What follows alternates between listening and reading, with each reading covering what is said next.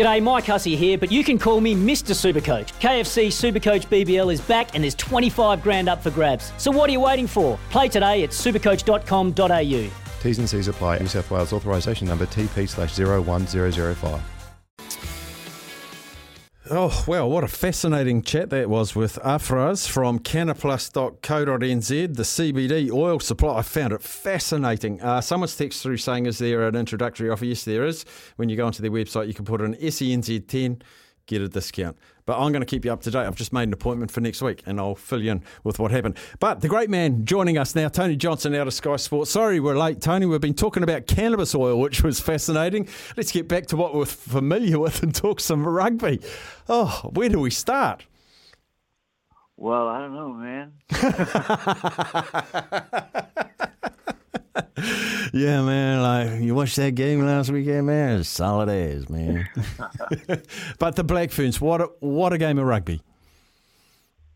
Yeah, and I sort of brought back a lot of memories of a night in 2011. Yeah. And it's just, I just had this feeling in my bones, though, that she was going to miss that last kick. I've seen quite a lot of her. Drone, she plays on the Seven Circuit. She was at the Olympics last year when I was there, and I just thought, yeah, this is going to go left. She punched it left, which means that she was probably trying to get too much out of it. So it was right on the extent of her.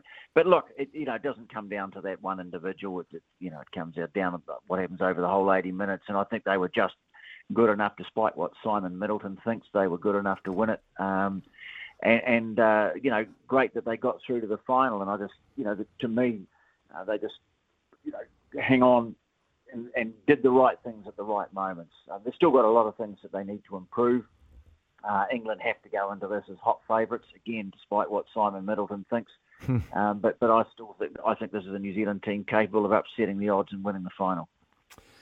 And what a day for sport in New Zealand if that was to happen. I mean, it's been breaking records. It's full-on engagement. Yes, it's had its issues with only being sort of in one sense, while Whangarei and Auckland not going around the country. I thought a bit of an issue was there should have been the odd midweek game to continue the momentum instead of going weekend to weekend. But that's by the by. This final at a packed Eden Park is going to be wonderful. Wonderful game too. We had Marty Leslie on the show earlier today, TJ, talking about his time playing for Scotland and the times he played against the All Blacks. And it's always an amazing atmosphere, isn't it, in the Northern Hemisphere when the All Blacks are playing one of the home nations? Yeah, it is.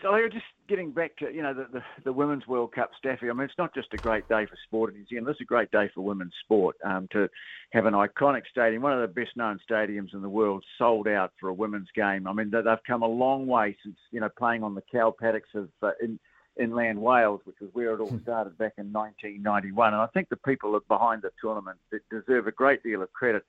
You can't have midweek games when you've still got quite a small number of teams taking part, and that's got to be the next thing. They've got to grow the tournament. More teams means more action during the week. But, this will be an incredible occasion. And I just hope, I've got a couple of. Firstly, New Zealand have to watch their accuracy. The pick and go, England will be ready for that. If they can't be, if they leave players unsupported at the breakdown, and France were able to do it quite a lot.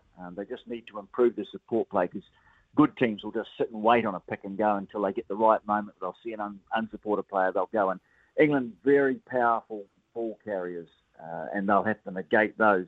The likes of Matthews and Packer, they really charge up the ball. Sarah Hunter, as I say, Simon Middleton, to me, is being a bit of a, I won't use the word, but he just keeps going on, trying to put all the pressure on New Zealand. He's been reading the Eddie Jones book, I think.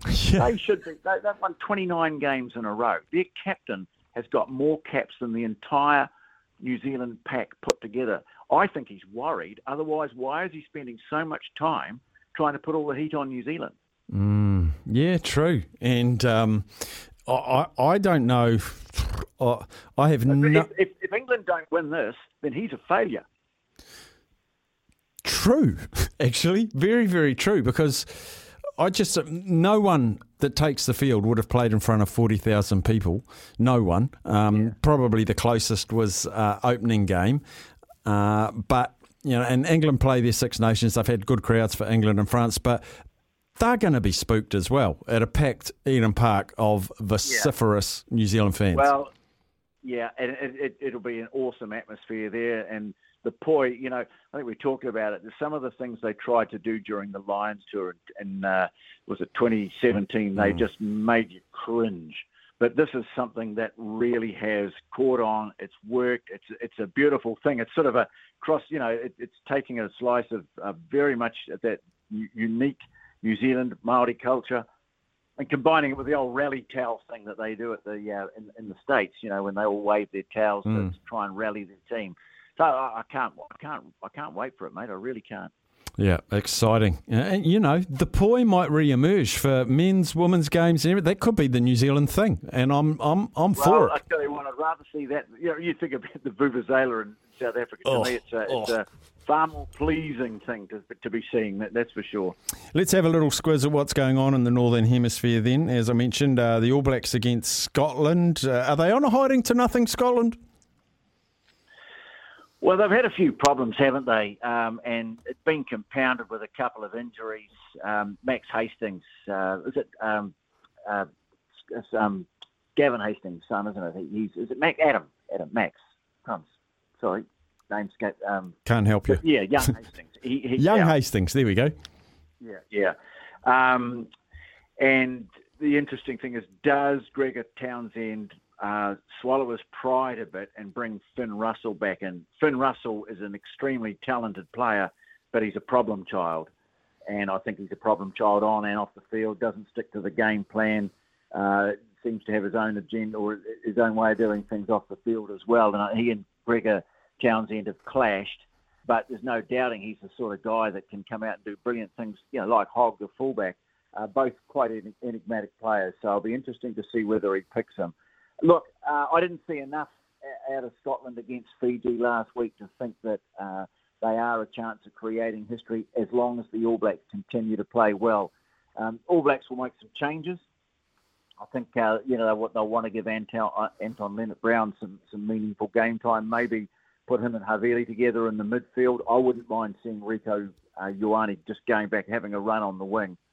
And they'll probably try and freshen up Sam Whitelock as well.